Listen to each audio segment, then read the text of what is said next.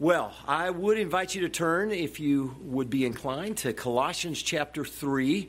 Colossians chapter 3. If you don't have a Bible, using one of the ones in the seats in front of you there's two different volumes. So in that particular volume, it's going to be either page 925 or page 984. Colossians chapter 3. And perhaps you have noticed the title of the message, Kill, Kill, Kill. Not your typical sermon title, perhaps.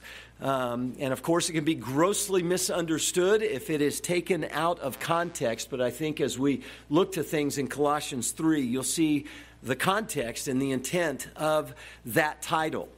And in this chapter that we're going to continue on in, Paul is working out the practical, ethical implications of the theological truths that he's been proclaiming in chapters 1 and 2 of Colossians about the supremacy and the sufficiency of the Lord Jesus Christ. And in contrast to the worthless efforts of self-made religion to try to stop the indulgence of the flesh, to try to make a person right with God on their own, in contrast to all of that, Paul is now explaining how true transformation happens in the lives of Christians, in the lives of those who have come to faith in Christ. And so we're going to focus on verses 5 through 11 in the time that we have this morning. But I want to read beginning in verse 1 just to give a little sense of the context. So let's hear now the eternal word of the living God. And I'll start in chapter 3, verse 1. If then you have been raised with Christ, seek the things that are above, where Christ is, seated at the right hand of God. Set your minds on things that are above, not on things that are on earth. For you have died, and your life is hidden with Christ in God. When Christ, who is your life, appears, then you also will appear with him in glory. Put to death, therefore, what is earthly in you: sexual immorality, impurity, passion, evil desire, and covetousness, which is idolatry. On account of these, the wrath of God is coming. And in these you too once walked, when you were living in them. But now you must put them all away: anger, wrath, malice, slander, and obscene talk from your mouth. Do not lie to one another, seeing that you have put off the old self with its practices, and have put on the new self, which is being renewed in knowledge after the image of its creator. Here there is not Greek and Jew, circumcised and uncircumcised, barbarian, Scythian, slave, free, but Christ is all and in all. And thus says the Lord God. And praise him for his word. Well, in the days that followed the 9/11 terrorist attacks on America back in 2001, then President George W. Bush said somewhat famously, with words that were likely not original to him, but he said this, among other things. He said, "We don't negotiate with terrorists. We aim to put them out of business." We don't negotiate with terrorists, but we aim to put them out of business. And with this, he was expressing a fresh resolve and a focus in the war on terror. And he was acknowledging that the presence and the threat of bloodthirsty terrorists was real, and that the only appropriate response was to put them out of business. In other words, to kill them. Now, I'm not here to analyze the political ins and outs of that statement, but rather I draw it to your attention because I think it illustrates what Paul is exhorting in Colossians 3, verses 5 through 11, about how Christians are to respond to the threats of sin. And not just sin in a general sense, but their own sin, our own sin. In other words, spiritually, this must be our constant resolve as God's people in our own war against our own sin. Beloved, don't negotiate with your sin. but rather aim to put it out of business. In other words, the message of this passage is kill, kill, kill your own sin. And that really is the big idea, the main point, the urgent call of this text. Kill, kill, kill your own sin. Well, of course, we ask the question then, well, what exactly does that mean, and how exactly do we kill our sin? And this is what Paul explains in verses 5 through 11. And his call here involves at least three different elements, and that's what I want to draw your attention to, and that'll sort of form the framework of what we're going to look at this morning. These three different elements of the call to kill, kill, kill your own sin. Let me mention the elements, then we'll move through them one by one. But here's the first element, and I'm going to explain it this way, or say it this way, and then I'll explain it. And it is this: raise the black flag on your sin. Raise the black flag on your sin, and I'll explain that in a moment. The second element is know your enemy. Know your enemy. And then the third element is seek and savor your Savior. Seek and savor your Savior. So those are the elements that we want to see. Raise the black flag on your sin. Second of all, know your enemy. And then third, seek and savor your Savior. So first of all, the first element, raise the black flag on your sin. And what I mean by that is resolve to kill your sin. And that's what we see in verse 5 when Paul says very directly, very emphatically, put to death, therefore, what is earthly in you. And he's speaking to believers. He's speaking to God's people. He's speaking to those who have professed faith and come to faith in the Lord Jesus Christ. Now, where does this imagery of the black flag come from? Well, you may know that in wartime, particularly in pre-modern times of battle, raising the black flag was a signal for soldiers to kill the enemy on the spot when they encountered the enemy. In other words, the black flag meant that there was to be an aggressive, all-out attack that understood you either kill or be killed. And the black flag meant, quite literally, that there's to be no negotiating with the enemy. The black flag meant give no quarter to the enemy, take no enemies. No one was to be seen as a prisoner, but rather the black flag meant that a soldier must have a resolved mindset to kill the enemy on the spot. And as I said, you either kill or you be killed. And so raise the black flag. And so when Paul gives this command, which is the command which governs the entire passage, at the beginning of verse 5, put to death, therefore, what is earthly in you, he's commanding that you and I and every Christian raise the black flag on our sin. That we kill sin on the spot when we are tempted. To not negotiate with it, to not give it any quarter, to take no enemies, but rather spiritually, to have a resolved mindset to kill the enemy of our sin whenever it appears. We're not to play with it. We're not to reason with it. We're not to coddle it, but we're to kill it.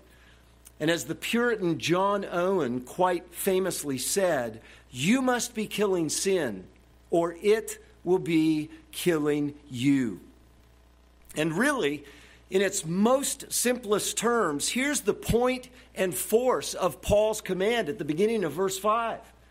Stop sinning. Stop sinning. That's in essence what he is saying. Stop giving in to your earthly and fleshly desires. He speaks this way and with this kind of language also over in Romans chapter 8 and verse 13. And he says there that by the Spirit we are to put to death the deeds of the body. It's very strong language.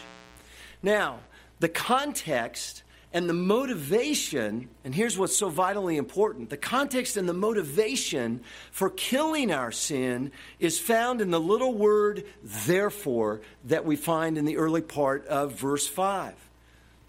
Paul's therefore means, in view of what I've just been saying, kill your sin. This is the conclusion. This is a logical response to what he's just been saying.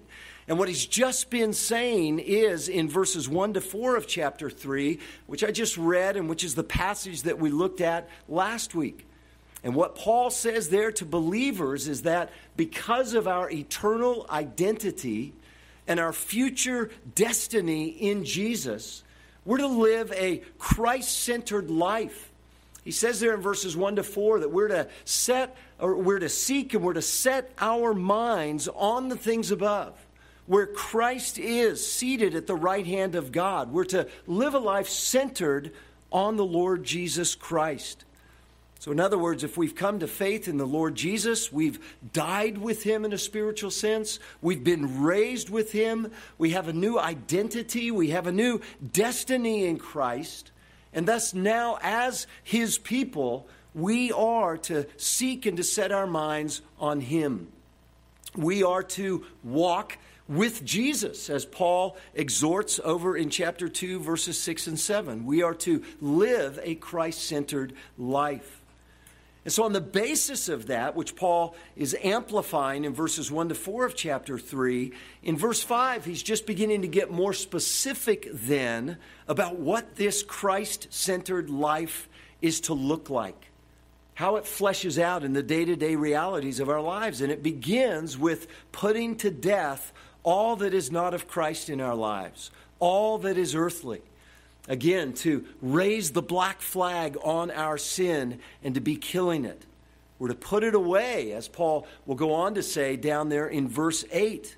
And again, we're to stop sinning. Now, a little bit later, down in verse 12, in the passage that, Lord willing, we'll look at next week, Paul's going to get specific about what it is we're to put on, what it is we are to live to. If we're to put to death our sin, he also wants us to understand what we are to live to in Christ and with Christ. And so he's giving us this imagery and this picture of what it is we're to put off, what it is we're to put on. And friends, this is really the whole picture of what we call theologically sanctification. Becoming more like Christ, being made more holy in our day-to-day experience. It involves this dynamic of both putting off and killing sin and putting on and living to the righteousness of Christ. For a believer, established, secure, and assured of who we are in Christ, of our union with Christ, and of the riches of our identity and our destiny in Christ, this is how we grow. This is how we mature. It's an ongoing, lifelong process of putting off and putting on, of killing sin, of living to righteousness. And it begins again with this resolve to kill your sin, to raise the black flag on your sin. Now, there's so many different ways that we can think about this and illustrate this. Many of you, perhaps, in your own life have made radical changes in your food diet because you are facing health issues. And you've come to learn that your habits and patterns of eating were actually deadly and destructive. And you've come to learn that if you didn't radically change, then you're going to face big trouble in your health. And how much more, if that's true, in the way that we can respond to physical danger and physical considerations of our lives to make radical changes. That's the point that Paul's saying. We need to deal purposefully, radically, aggressively with our own sin. And isn't it true, too often we just simply enjoy our sin too much? I know I'm easily tempted that way, and I can become complacent, and I can become lazy, and I can become casual in my fight against sin. But again, Paul is saying, God is saying through Paul, don't coddle your sin, don't play with it, don't negotiate with it. God says, kill it. Kill it. Raise the black flag on your sin. I don't know how it may be for you, but whenever I encounter a spider in my house or around my house, usually it's a black widow spider. Whenever I encounter a spider, my immediate, instantaneous reaction is to kill that sucker. I don't want that spider anywhere near me, near my home, near my family, anything. I'm instantly in a kill, kill, kill mode. And again, brothers and sisters, if we do this in that kind of a way, how much more ought we to see the threat and the danger of the reality of our own inclinations towards sin, of that which is earthly within us. Maybe you remember the radical and shocking counsel that Jesus gives to this effect in Matthew chapter 5, verses 29 and 30, when he says, and specifically concerning sins of sexual lust, he says in verse 29 of Matthew 5, if your right eye causes you to sin, tear it out and throw it away. For it is better that you lose one of your members than that your whole body be thrown into hell. And he says, if your right hand causes you to sin, cut it off and throw it away. For it is better that you lose one of your members than that your whole body go into hell. Now, Jesus is using hyperbole here. And we have to ask the question, is it our eye fundamentally that causes us to sin? Is it our hand that fundamentally causes us to sin? No, it's our heart. And that becomes clear even in the context of what Jesus is saying there in Matthew 5, many other places in Scripture. But Jesus is using hyperbole to illustrate and to emphasize that we must deal aggressively, radically with our sin. And in essence, he's saying what Paul is saying, what God is saying through Paul in Colossians 3, verse 5. Raise the black flag. Take no enemies. Don't negotiate. Well, if you're going to kill your sin, how is it that you do it? You need to know something of the nature of your sin. You need to know your enemy. And so this leads to the second element of Paul's call that we see, where he gets very specific in the rest of verse 5, all the way down really through verse 11. And so this is the second element of God's call for us to kill our sin. It's to know your enemy. And even more specifically, to understand the nature of your sin.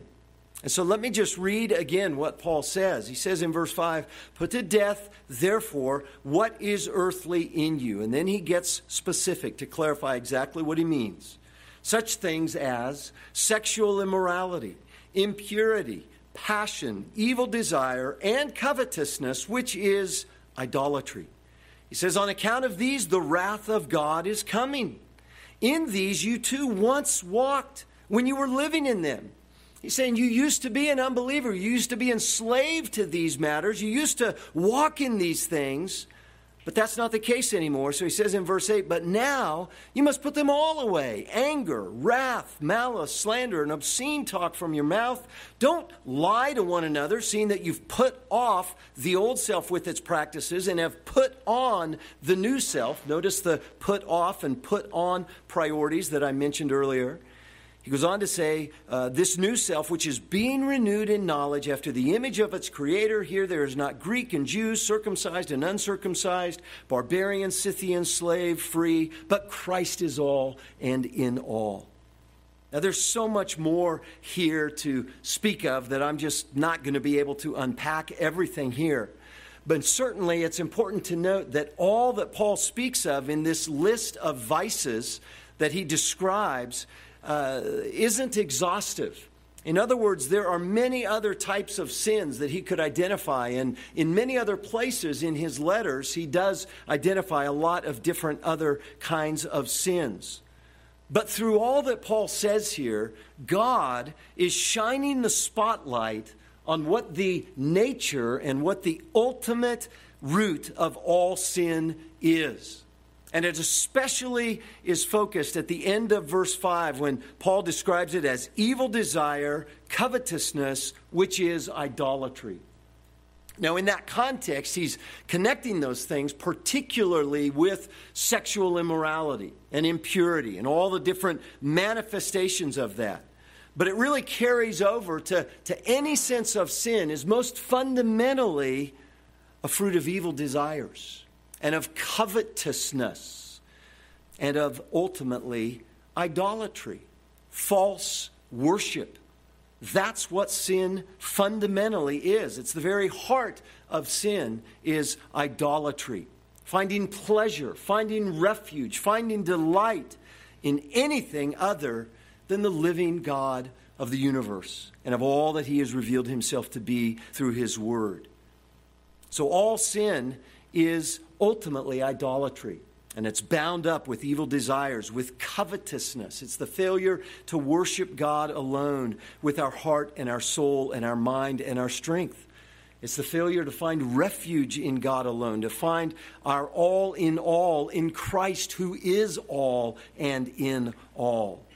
And so we understand and can see that every outworking of sin, every manifestation of sin, ultimately expresses a failure to be content and submissive to God and to God alone. In other words, all of our sin, in the myriads of ways in which it can be manifest, is ultimately us saying to God, you're not good, you're not great, you're not worthy, and you're not enough for me. And think all the way back to Genesis chapter 3 and the account that we are given of mankind's first sin when Eve was deceived by the serpent. Satan ultimately was deceiving her, and she chose to look upon the fruit that God had forbidden, and she reasoned to herself that it was good. And ultimately that's what sin is. It's our own definition, our own designation of what is good, independent of God who alone is good. That's the heart of what sin is. It can be expressed in vile, heinous, egregious kinds of ways. It can also be expressed in very proper, self-righteous, moralistic kinds of ways. God knows the heart, but it's fundamentally saying, God, you're not good, you're not great, you're not worthy. I don't need you. You're not enough for me. And this is why our sin is so sinful, because it's supplanting the right worship and enjoyment of God himself. That's what makes sin sin, is that it's against God. You know, back when King David, you've read of him, maybe heard of him in the Old Testament, perhaps Israel's greatest king in many ways, and yet a very, very, very flawed man. And later in life, he committed bold-faced adultery. And then he conspired to have the husband of the woman that he committed adultery with murdered. And then he lived in willful, ongoing deception for a lengthy period of time. Adultery, murder, deception. But when God finally confronts him through the prophet Nathan, and you can read about this in 2 Samuel chapter 12, it's interesting that God does not deny or gloss over these activities of sin that David had done.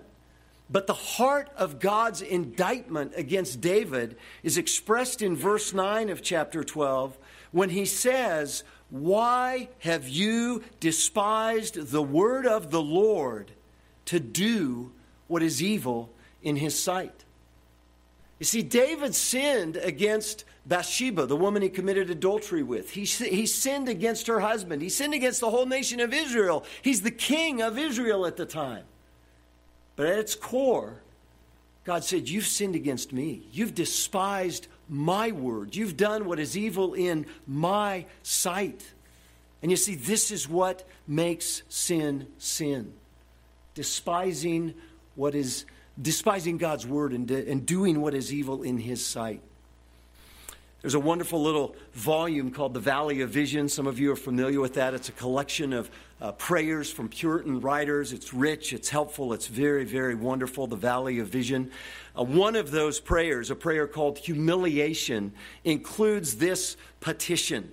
It says this: "Let me never forget that the heinousness of sin is not so much in the nature of the sin as in the greatness of the one sinned against."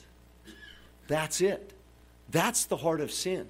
What makes our sin sin is that it's against God. And we're fundamentally saying, God, I don't need you. I'll choose good on my own. That's the heart of sin. So through what Paul says in Colossians 3 and the portion that we're looking at, he wants us to understand the nature of our sin so that we don't deal with it superficially. so that we don't minimize our sin, so that we don't justify our sin, and so that we don't just deal with the symptoms of our sin, but that we deal with the root of our sin. Covetousness, idolatry. That's fundamentally what it is. And so all of those different specific descriptors that Paul gives in that section, and we could certainly take a lot of time to unpack each one of those, but they're indicating this root, this heart that says, God, you're not enough. And so we don't want to deal with sin superficially. We don't want to deal with just the symptoms. If we're going to kill sin, if we're going to destroy it in our lives, we have to know the nature of it and go down to the core, to our desires, to our affections, to ultimately our worship. Now, by the way, I might mention that with what Paul says in verses 10 and 11 about our new self in Christ being renewed in the image of its Creator, and thus all earthly distinctions and categories evaporating because Christ is all and in all, and all those different categories that he mentions there in verse 10 and 11, all of this implies that part of the nature of sin, part of the sin which we have to kill, is the wicked and hateful division that can be present when we idolize these earthly distinctions and categories more than worshiping Christ. In other words, we need to recognize and kill our sins of ethnic, religious, political, economic, and social pride and prejudice that we can so easily be given to. We need to kill those as much as every other sin in our hearts. It's kind of a funny example of that maybe. Yesterday morning, I had the privilege of speaking at a men's breakfast at another church in town. And when I arrived, there was, 40 or 50 men that were there. And it was a little cool in the morning, so I'm wearing a little windbreaker that had on it the insignia of the interlocking O and U. Now, of course, you know that is the insignia of the greatest college football program in all of history, the Oklahoma Sooners, my alma mater, and where I was born and raised. And it was a little bit of a calculated decision on my part to wear that in there. But sure enough, I thought there would probably be a lot of, fans from teams in Southern California and that kind of thing. But I had no more been there than just a couple of minutes, and one guy comes up to me and he goes, "Oh, no." He goes, I can't even listen to you today." And I'm thinking, oh, no, who's he a fan of? And he says, "I'm a University of Texas fan." And, of course, if you know anything at all about college football, Texas, Oklahoma, big rivalry. I can't believe that anybody would like burnt orange, but that's a whole nother matter. But, there was a genuine sense of, I'm thinking, well, I don't think I could talk to you either. So I didn't think that, but we kind of laughed about it. But there is kind of that sense. There's kind of an impulse of like, oh, okay. And if that can happen with college football teams or other sports teams, and a lot of you know those kinds of dynamics, but isn't it true that we can grab on to these earthly distinctions, these earthly divisions and categories? And Paul's implicitly saying with what he says there in verse 10 and 11, make sure that as you're killing sin, you don't let there be any of these kinds of earthly divisions in your mind between you and even other believers. Be on guard against that we not let those things hinder that. So we're to be killing sin. We're to have a radical orientation. We're to raise the black flag on our sin. We're to understand the nature of sin, that it's fundamentally about idolatry in our hearts. And part of an implication from that, by the way, means that part of our killing sin is as we are convicted of sin and confess our sin before the Lord, to make sure we're going to the heart of the issue. Make sure we're going to the heart of the issue, not just dealing with symptoms or dealing with it superficially, but going to the heart. If you want encouragement in that way, look at David's confession in Psalm 51. Learn from David's confession in Psalm 51. You could also go to Psalm 32, where he reflects upon his confessing of his sin before the Lord. Those passages, among many, are very instructive in making sure we're not just glossing over sin in a superficial way. Well, friends, I would say, too, if you've not repented from your sin in a comprehensive way in trusting the Lord Jesus Christ, I would say don't miss what Paul says there in verse 3. If you're walking in those things, if you're not trusting Christ, you're under the wrath of God. And it's just a matter of time before that judgment from God, his just judgment, is fully and finally executed. But even today, God calls you to come to him, to know his forgiveness, to know his love, to know his mercy, to know the riches of all of the blessings. He wants to forgive you. And he's given the Lord Jesus Christ as the means of your forgiveness, who paid the penalty for your sin if you would trust him and come to him. And so you can know full forgiveness. So don't miss the significance of that. You're either in Christ or you're either under God's wrath. And he wants you to be saved. So flee to Christ. Cry out to him, even where you're seated, and say, Lord, save me. Lord, save me. Well, this leads to the third element that we see in the passage. Seek and savor your Savior. Not only raise the black flag on your sin, not only know your enemy and understand the nature of your sin, but seek and savor your Savior. And so with what Paul says here at the end of verse 11, when he says, but Christ is all and in all, he's circling back in his thoughts to the riches that he's expressed in verses 1 to 4 of chapter 3. And those riches of what he expresses in verses 1 to 4 of chapter 3 are all circling back and encompassing all of the truths that he's spoken of in chapters 1 and 2 about the supremacy and the sufficiency of all of God's provision in the Lord Jesus Christ. And so it's not a throwaway statement when he says there at the end of verse 11 that Christ is all and in all. It's uppermost in Paul's thoughts that he wants believers to be looking to all of God's provision in Christ. Now remember some of the glories that he's declared earlier in chapters 1 and 2. For instance, in chapter 1, verses 15 to 20, this hymn, this anthem of the supremacy, sufficiency of Christ. Listen to what he says, and he's speaking of Christ, verse 15 of chapter 1. He says, he's the image of the invisible God, the firstborn of all creation. For by him all things were created, in heaven and on earth, visible and invisible, whether thrones or dominions or rulers or authorities, all things were created through him and for him. And he's before all things, and in him all things hold together.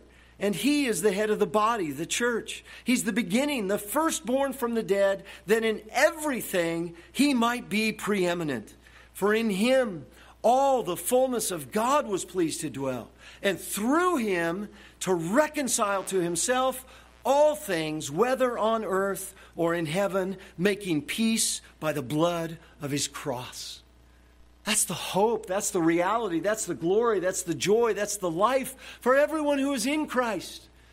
He is the all-sufficient and supreme creator. He is the all-sufficient and supreme head of the church, who through his own blood, the blood of the cross, has reconciled us, has provided the means for us to be reconciled to God.